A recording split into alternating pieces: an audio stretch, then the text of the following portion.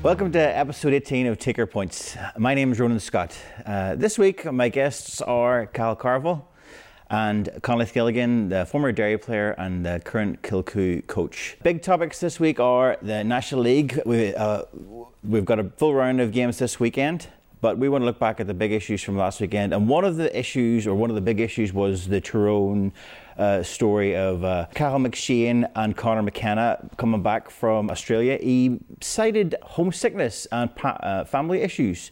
What have you thought of that story, Conleith? Is this good news for Tyrone, or is it too early to say? Probably early to say, but it's a massive shot in the arm, particularly post Cahal McShane staying. Obviously Conor came back and played a few games for English last year and probably got into a wee bit of trouble with that, but I think he was very, very good and done very well for them when he came back. So I think if he was available for Tyrone, even on a short-term basis, it'd be a massive boost coming into, a difficult time in the league. There's a lot of big games coming up, and Tyrone suddenly, a week on from the Monaghan game, looked to be in a completely much better position. It's mad from a month ago or a month and a couple months ago where we thought Tyrone was in a disaster, losing their star man. Now they're going to get two back. Well, it'll be interesting to see, and I think there's a lot of conversation about when McShane was going, and now that Conor McKenna is back in Ireland, that they were saying, well, is he actually up to speed in terms of the GAA, and can players come back with the high profile ones, Tommy Walsh, and people say he was never the same player, but when you look at the stats, out of the 36 players that actually went and played test games out in the AFL, 12 came back and won All-Stars, which actually, when you look at the figures, it suggests that Conor can come back and play at the highest level. And obviously, when he was a minor, he was one of the best players in Ireland at the time, phenomenal athlete. And if he was to come into the Tyrone setup, I think it's going to be a massive boost for Tyrone, and you would go to watch them play just to see how he gets on his own. Having McShane back, giving his full back into Tyrone, I think it makes them one of the contenders for the All-Ireland this year, and I think it's exciting times ahead for Tyrone. Conleith, in your experience, how do you deal with bringing a player back in to a team if they've been away? Or is that something you do, or does it take time to bring them in? Look, it takes time ultimately, because there's always going to be a personality in that dressing room that's going to be upset to a degree, because if a Conor McKenna comes back in, and just on your point, yeah, I think you're right, he's a different type of player than there's other Irish players went out there. He's a proper ball player. You've seen some of the wee clips he had where he soloed the Aussie rules ball. I think he would pick it up very quick. And again, McShane is back now. He'll come into that team. Conor McKenna comes in. Somebody will lose out, but I think the Tyrone as a group, they know that they're on the verge maybe, and they're close, and that they need something to push them over the line. And I think as a collective, I don't imagine a Conor McKenna coming back in will be that difficult, because he's been away doing something totally different. It's not like he opted out of the panel to go travelling or anything like that. So I think from the perspective of a Conor McKenna coming back in, or a Cahal McShane, I think that is much easier than a player that left for different reasons. Mm-hmm. Tyrone were in the news last week with regards to the Kerry game and the Clifford incident and the sentence off. What was your take on that game, Cahal? Well, I think it was a great result for Tyrone first and foremost, and taking it to Eden Dork as well. I think played into their hands. Omagh obviously has had its issues previously, but I think that was a smart move. In terms of the Clifford incident, the referees and the umpires have been getting it in the neck in relation to that there, and when you've watched it back, yes, he was tackled to the ground and it looked like Clifford didn't do anything, but is this a Tyrone only problem? Tyrone seem to have been berated for instances in the past in terms of cynicism and against my own county in relation to Jim Morrison's sending off as well. So there are a lot of people who are raw about this out here, but let's not get wound up. It may have been Tyrone, but this weekend it could be Dublin, it could be Donegal, it could be Monaghan. It's as part and parcel of the game, and it's up. The onus is on maybe the referee or the umpire to get that right. When two players come together, it shouldn't automatically be a yellow card. It should be get up and quit messing and get on with it, guys, And I think the failure was with the referee. I think Mickey Harte has come in for serious criticism, but at the end of the day, it was a smart move, I thought, from Harte, cynicism or not, and it got them over the line with a vital win, and they'll be looking forward to next weekend, and all the murmurings and crying about that incident last week will be gone. Yeah, Mickey does love to have a a narrative against his team, and can create that sort of siege mentality. Yeah, and there's a lot of managers. Look at Mourinho, he's famous for it, crying about everyone's against us. He had it when he was at Chelsea, and there is that siege mentality against, and the northern teams more than most use it to their advantage. So I think he'll be reminding the players of that, and having McShane back, all the criticism and the hyperbole around that there, and he'll be using that to fire the flames going into the end of the league and in the championship. Kerry must be so annoyed. Like they drew with Dublin and then they lose to Tyrone by a point. Like, what was your take on the game, Colin? Yeah, look, I was listening to the game on the radio because I was travelling from the Derry game, and then I'd seen the incident back, and look, the clip looked unsavoury. But again, it's very hard to judge what happened because you only see that small snapshot, and it's a case of saying, well, we don't know what happened before it. But look, let's call it as it is. Clifford was probably taken out in that sense. Corner forwards, full forwards, don't go looking for it, but more often than not they're fit to handle themselves. I think Mickey Harte was blamed very unfairly. I think Ben McDonnell coming on, there's so much happening on the sideline. Managers and coaches don't have time to be going into who's got a yellow card, go you and take a yellow, that'll give him a second. Like, I think anybody thinks like that probably hasn't been on a sideline under pressure long enough. So I think it was just something happened. I don't think it was premeditated, but I do think Ben went in and probably wanted to stamp his authority. And again, look, I've done it in the past. There's somebody giving you a wee bit of trouble and he's pulling and hauling and the ball's coming your way. You grab him, wrestle him to the ground, and the referee's going to come in and flash 2 yellow cards regardless of who the aggressor is. So look, it's happening. It's not new to Tyrone, but I think probably the fact that it happened to David Clifford, who is the poster boy of the new modern forward, probably made it look worse and brought it to the attention. But this is happening week in and week out everywhere, and I think it's very unfair to slate Tyrone for that, because you would have seen something similar in probably every high-end game that happened across all 4 divisions that same weekend. It'll be interesting to see later on in the year. I'd say Clifford has learned a lot and sort of said, well, if this happens again, I'll be standing my ground and you'll know all about it coming on to me, so I won't be on the ground again, and he won't even be in that situation. So the guy's only 21, that's another learning curve for him, so take the positives out of it, isn't that right? Did that ever happen to you? Did you ever get somebody pulling you down and trying to get look here, I've had it both ways, and again, I've been cute enough on times to use it to my advantage when you've had somebody pulling and hauling at you. As a forward, if you can get your man on a yellow card, he's going to have to watch himself a lot closer. And forwards now, more than ever, are well able to look after themselves. So, let's probably call it, forwards don't go looking for it, but when they're under pressure, they're more than capable now of being cute enough to that. So, Clifford, top end players know how to work all them situations. And to go back to the point, was Clifford the aggressor? Probably not. But was it premeditated? I don't think so either. I think it was just one of the things that happens. The game was in the melting pot at that stage, and it probably was a pivotal moment, because if Clifford stays on the field, Kerry get a draw, they might get a win. But again, I think, to take back to Cahal's point, it was massive for Tyrone. Going to Eden Dork, Is that old saying, get your retaliation in first, isn't that right? I was going to say, just in case my football career comes back, what does a man do as a forward then in that situation? If you're on a yellow and you don't want to get sent off, do you just have to stay away from everyone? Well, I think time and time again we see it in Championship, where the man's come on fresh and he's G'd up to mark a player, or he's come on when he's been designated. You have to go and stop that man playing, and the player comes on and the forward's ready for it and they start shouldering each other or hitting each other with the sticks or whatever it is, and then after 30 seconds of pushing and shoving, and then it settles down and the game flows. But in that instance, I think, yes, the Tyrone defender came on and sort of it was nearly like a rugby tackle, but I think Clifford, the next time he comes on, he'll be throwing the shoulder into him, and maybe the Tyrone player will think twice about it. So I think that'll be a wee bit of a learning curve, and that's how you deal with it. Mm-hmm. Mm-hmm. The result against Kerry makes the league, the Division 1, quite challenging now. The other issue was the Monaghan Dublin game, and how much time was put on. I was watching that in Limerick, and we couldn't hear the commentary, but it just seemed crazy how long it went on for. It's been dealt with quite a lot now. What was your conclusion, Conleith? You were saying earlier that you thought it was fair enough the amount of time, but it just didn't seem that way when you were watching. Look, refereeing is so difficult now, and they're now having to manage all this time as well, and I think it's probably unfair. But from the perspective of the game, there was a lot of stoppages within the 5 or 6 minutes that he had said he was going to play. I think from a Monaghan perspective, probably they were looking not to go, but I'd heard different people from Monaghan on, and I don't think anybody had any real complaints. But I think just on that, the timing is one thing, but the Monaghan performance was something else.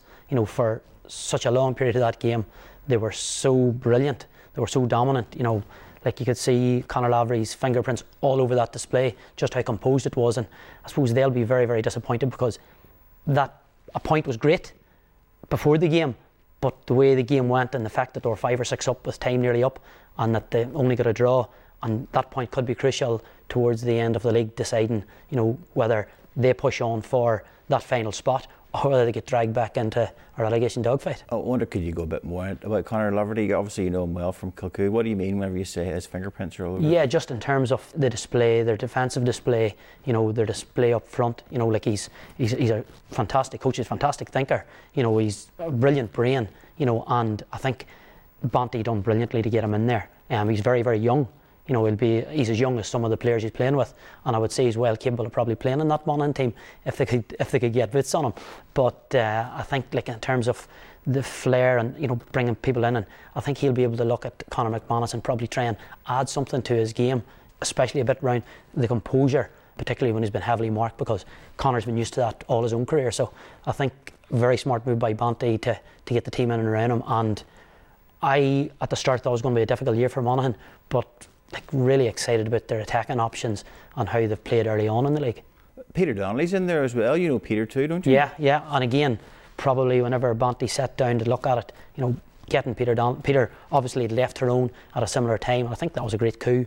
Obviously, I was surprised he didn't stay with Tyrone, but look, that was a situation, and I think for Banty to bring Peter in, with the experience he has with Tyrone and with Ulster football and at that level of Division 1, I think that there was gold dust for him. To go back to the timing point and the extra time that was played in the game, Cahal, what was your take on it? What did you think? I couldn't see what the issue was, to be honest with you. When people started to cry about it on social media and I saw articles coming about, I thought, this is a nothing point. Because if you look at the actual game itself, then the point Conleith makes is right. 6 minutes of added time on, and there was a lot of stoppages during the game. But in that 6 minutes, there was at least 3 minutes of stoppages through fouls, and I wouldn't say cynical play, but just Rory Began coming up to take frees, which I don't think in hindsight was, yes, he kicked one from about 65 yards out, but there was 2 that he missed, which actually ultimately cost Monaghan, so they might have to take a look at that. But there was easily 3 minutes extra on top of that, and it ended up, it went to the 9th minute of added time, and there wouldn't have been a word about it, only Dublin got the point. And you have to give plaudits to Dublin, even with Jim Gavin gone, they still have that composure to, when it's in when the pressure's at its most acute, that they can come up with the goods. And let's be honest about it, Monaghan were far and away the better team on the day, and would be bitterly disappointed they didn't win that, because they were 5, 6, 7 points the better team in my eyes. But you got to give plaudits to Dublin again, pulled it out of the fire, and in the 9th minute, last kick of the game to put it over. There's a lot to be said, but I don't think they're the force that they have been, but they'll definitely have a say in terms of who ultimately wins the All-Ireland, and I think Monaghan will too. So sentimentality really that people were across, that there was 10 minutes? But in saying that, yes and no. I do think in terms of, and I think the hot topic now is rule changes and how we can amend the game and tweak the game and sin bin and hurling and all this nonsense. But actually a fair enough point would be the women's football and camogie style hooter and counting down the time, and that brings an excitement in itself, and it brings the responsibility in terms of timekeeping out of a referee's hands, who has already so many jobs to do on that field. And I think that would be a way of actually removing that responsibility from the referee, but I don't think we can criticise the referee at all in the Dublin Monaghan game for the timekeeping. And again, just on the wider point of the rule changes, a lot of the rule changes, and you talked about the hooter, is great, and it will be great in Croke Park, and it will be brilliant in Páirc Uí Chaoimh and Clonus. The problem is that rule would have to replicate right down the pitch, right down the way on the club pitches that don't have hooters, and who mans that? And again, it's like the advanced mark. All these rules are great in big venues like Croke Park, but somebody has to officiate that in a club game in Armagh or Derry or Tyrone. And I think that's where the problems will occur, and that's where it'll be most acutely felt. Do you not think, though, that not the hooter situation, but extra help for referees at club level would be a good thing if you could do it? I think if you could do it, it'd be a great thing. The problem is that there is a deficit of people wanting to referee for obvious reasons. It's so difficult to do. You're under pressure all the time, and no matter how well you do, to 50% of the people at the game, you're going to be wrong, and to the losing team, you know, you're going to have played a factor. So again, that'd be great, but it's hard enough to get referees in the first instance without having to get maybe 2 referees to a game.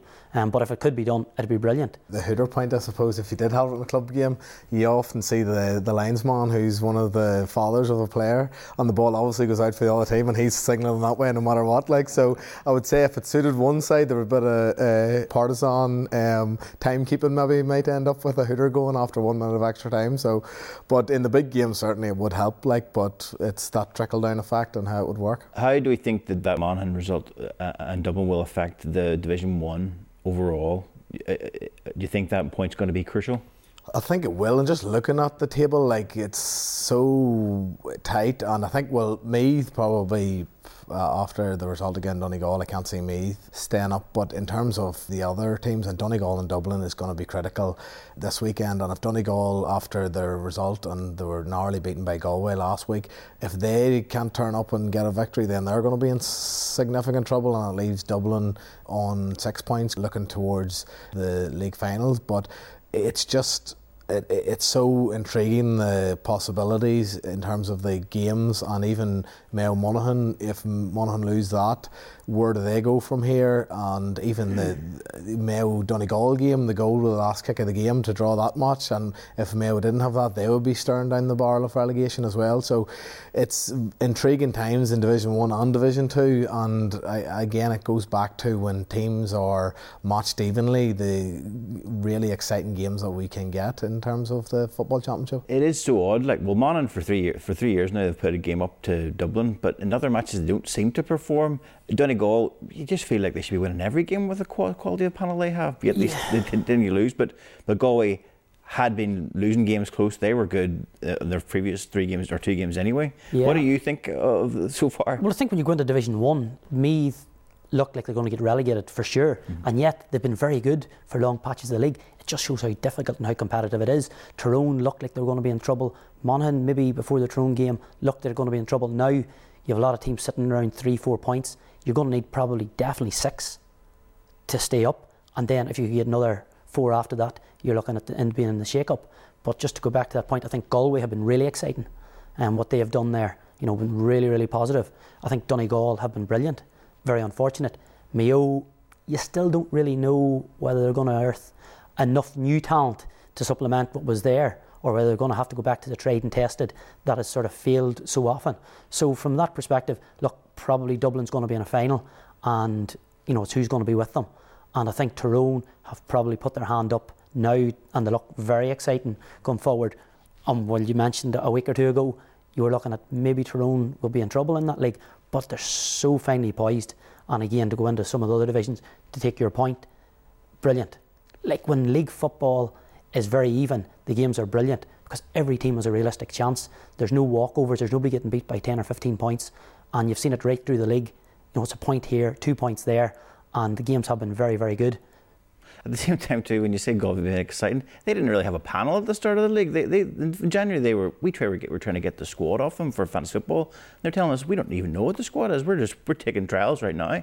And Dublin and Kerry, they were like, Desi Farrell says he was so pleased with how they did on no preparation at all. But that's because they're eternal athletes. Yeah, well, as well as that, with Dublin, that conveyor belt from under 15 levels coming through. So the better players in Dublin are well signposted. So like, none of these young players, Desi Farrell doesn't need to do trials. Like, everybody in Dublin knows. Like, the 2 Basque Wales have been the best club footballers in Dublin for a number of years, and they couldn't get a look. And I noticed Column came on the last day. But from that perspective, everybody in Dublin knows who's close to the cusp of things, and the talent pool is so big and so vast that I don't think it would really matter who Dublin will pull in. I think the juggernaut that they have at the moment is just going to keep churning out top quality players. That's going to make it difficult for everyone else to compete. And I think you mentioned Galway. What's really interesting about them with Park Joyce in there is what he's done with Shane Walsh. Bringing him to the edge of the square, and he's been an absolute. He's been a brilliant player, but he just hasn't been used properly, and then it brings it back to the like Michael Murphy as to whether he's better on the square, or whether he's better in around the middle, or what is his best position. But I think Joyce is getting the best out of him, and that will make it really interesting in terms of the rest of the season, because Galway do have a lot of talented boys in that team, and to push on, and they've maybe fluttered to the sea for a long time, and with Mayo's success, etc. But I think this could be a big year for Galway. Can we just talk about some of the other counties in Division 2 and Division 3? What have you thought of the likes of Fermanagh or Cavan or and again, Division 2 and 3 are probably the most important divisions in the league this year because of the Tier 2 Championship. And when you look at whoever's struggling in Division 2, Fermanagh had a great result and then they've fallen away a wee bit. If they don't get their football back on track, they could be looking at that dropping out of that division. I think Armagh probably have looked brilliant.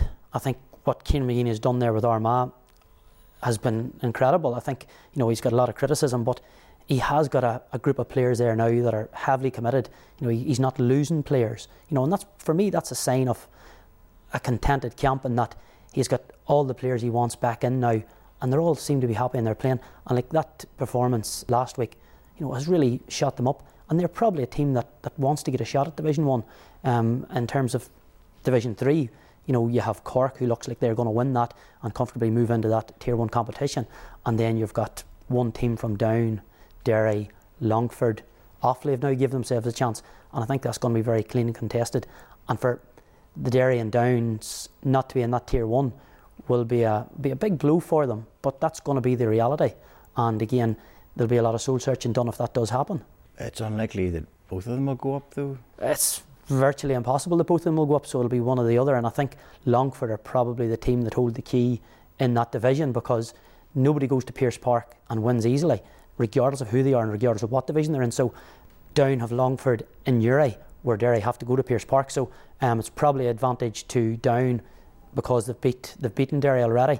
But I think Division 2 is so finely poised that there will be teams take points of each other, and from that perspective, all the games right to the end will probably go to the wire, with Cork being that team that comes through. And in Division 4, I think Antrim have probably a good story to tell, and I think Michael McCann coming back in is probably very, very clever from Lenny Harbison, because Paddy Cunningham's in there, and even at 34, Michael McCann is still a player that can hold his own in Division 4 quite comfortably, and could be the difference in Antrim maybe sneaking into that promotion place. What I would say on the Division 2 thing is with Armagh, I'm hopeful that the Laois result won't come back to bite them, because they seem to be the bogey team for Armagh for a long time, but they have certainly the forward line to do serious damage. And I saw somebody commenting the other day that they're the best forward line in Ireland. Well, I wouldn't maybe go that far, but they certainly have a very potent attack, and if they can just continue that consistency that they have, I think, now built, but teams are beating teams all over the place. Like, look at Cavan, after the first day against Armagh, you thought they were searched to go down, and after the good result of the weekend, and then even with Fermanagh getting beaten away to Westmeath as well, they had aspirations about going up. So it just makes it really exciting, and it makes that you're really interested in the league as to what's going to happen and who's coming up against who. And it's great in terms of the spectators. I think it's maybe still a wee bit early in the year given the conditions, especially this weekend and the weekend before, but it makes it very exciting, and it's a very appealing package for GAA supporters out there. Yeah, so in conclusion, we're not sure of anything could happen in the next 4 weeks. But we'll certainly be glued to the TV screen, and we'll be down in the athletic grounds and Corrigan Park and wherever it is to see some top quality football. No matter what happens next weekend, there's going to be an outcry on social media about people being unhappy with something, because the new thing now is, unless you're unhappy and you're voicing it, this hasn't been a good weekend for football or hurling. Just to go, there was a point I wanted to bring up about people not being happy, and that was at the start of the year. Conleith, 4 months ago, you were in Kilcoo. They were disappointed about their All-Ireland, how it ended up. How do you feel about that now? Have you had time to reflect? Yeah, look, I suppose the disappointment's still a bit raw. Look, we had planned to go there and win, and obviously you're up against it against Corofin, but like we done really well for long periods of that game, and a lot of the stuff we wanted to worked really well. Look, we probably kicked a few too many wides on a game like that, and that ultimately cost us. And once we went into extra time, the fatigue mentally and physically of probably been on 14 men showed. But from the perspective, when the dust settles, probably as a group, look back at a really successful year. How have you found working with Mickey? Like working with Mickey's great. I suppose Mickey was the person that Kilcoo wanted, and then Mickey brought me and Paul Devlin with him. So from that perspective, getting somebody in there that all the players believed in and wanted is a massive boost, because it just makes everything so much easier. And the thing about Mickey is he's so good with people. And from our perspective, all we really tried to do was take obstacles out of the way for the players, and that they could be the best they could be and see what it took them. It's very difficult to say what you're going to do at the start of the year, because there's so many obstacles, and it's so difficult now in a club season because you've so many men with so many other commitments. But the one thing that Mickey does that is incredible, he just takes all the obstacles out of the way, and he cares about players in a way that they know he cares, and that everything's done to try and make it easier for them to commit and play and be the best they can be. And I think that's the magic of Mickey. Yeah, and yourself, I should have said Mickey Moran. Yourself and Mickey are going ahead then again this year, and you've got a plan together for going forward, or is it too early to talk about that? Me and Paul and Mickey are going to go again for another year. So from that perspective, it just starts again. It's back to zero, and you have to do all the stuff over again.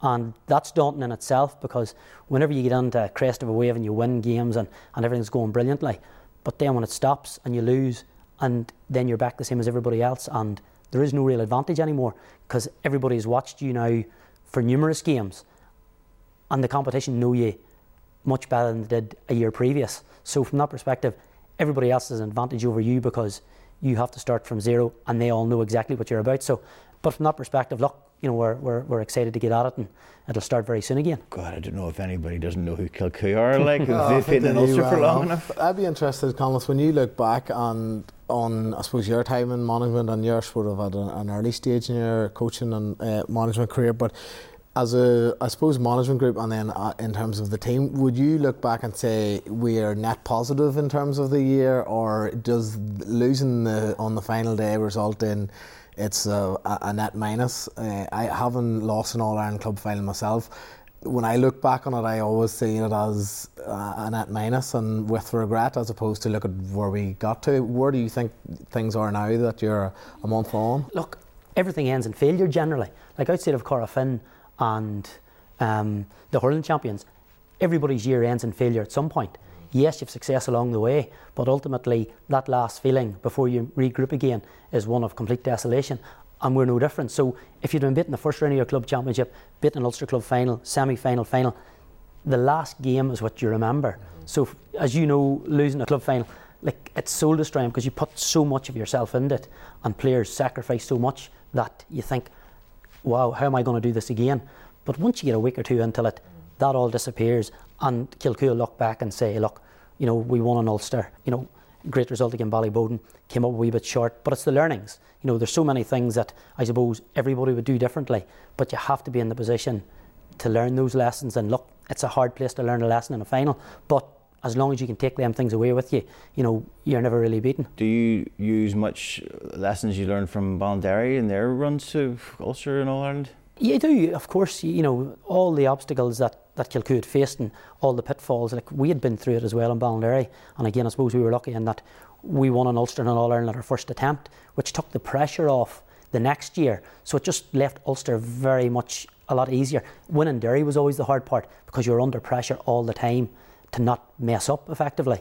Whereas with Kilcoo, it was, they'd been so close before, and the previous manager, Paul McGaver and Jim McCurry, had done so well, and just they came up against great teams. They came up against Slough, Crossmaglen, and that was the hard part. Whereas we were really only trying to take the obstacles out of it to make it easier for the boys to commit to go at it again, because you need your portions of luck, you need things to go with you, you need to avoid serious injuries, and a lot of the stuff that we needed happened.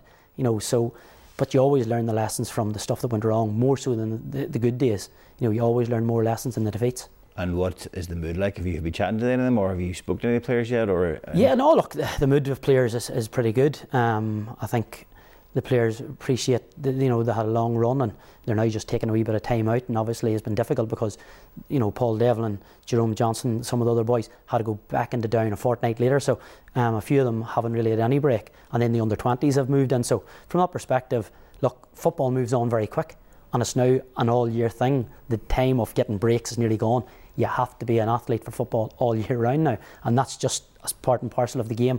High-end club, county, everybody's in the same boat. Never stops. Just before we go, just to ask you, Cahal, about your column there from a fortnight ago. You criticised, is it fair to say you criticised the Armagh management or Rory Convery for playing with the Armagh team when he, you know, you argued that he doesn't have any right to? Or well, I wouldn't say it was a criticism of Rory, and I just want to be clear, there's nothing personal against Rory in the situation. What I was criticising was the events and how things transpired, and I would have no criticism in terms of where realistically it makes sense and where there's a transfer legitimately. Like I use the example of James Loughery, ex-teammate from my days at Queen's. He played with Antrim for a number of years, married a girl from Cork, moved down to Cork, is working in Cork and plays with Cork now, and he transferred across to Cork. Completely understandable. In the situation where I was commenting on, it was Rory lives in Dublin. He retired from Derry 3 years ago, spent 15 years playing with Derry. I played against him on many occasions. He was brought in as a coach to coach Armagh. He's also coached in Trinity.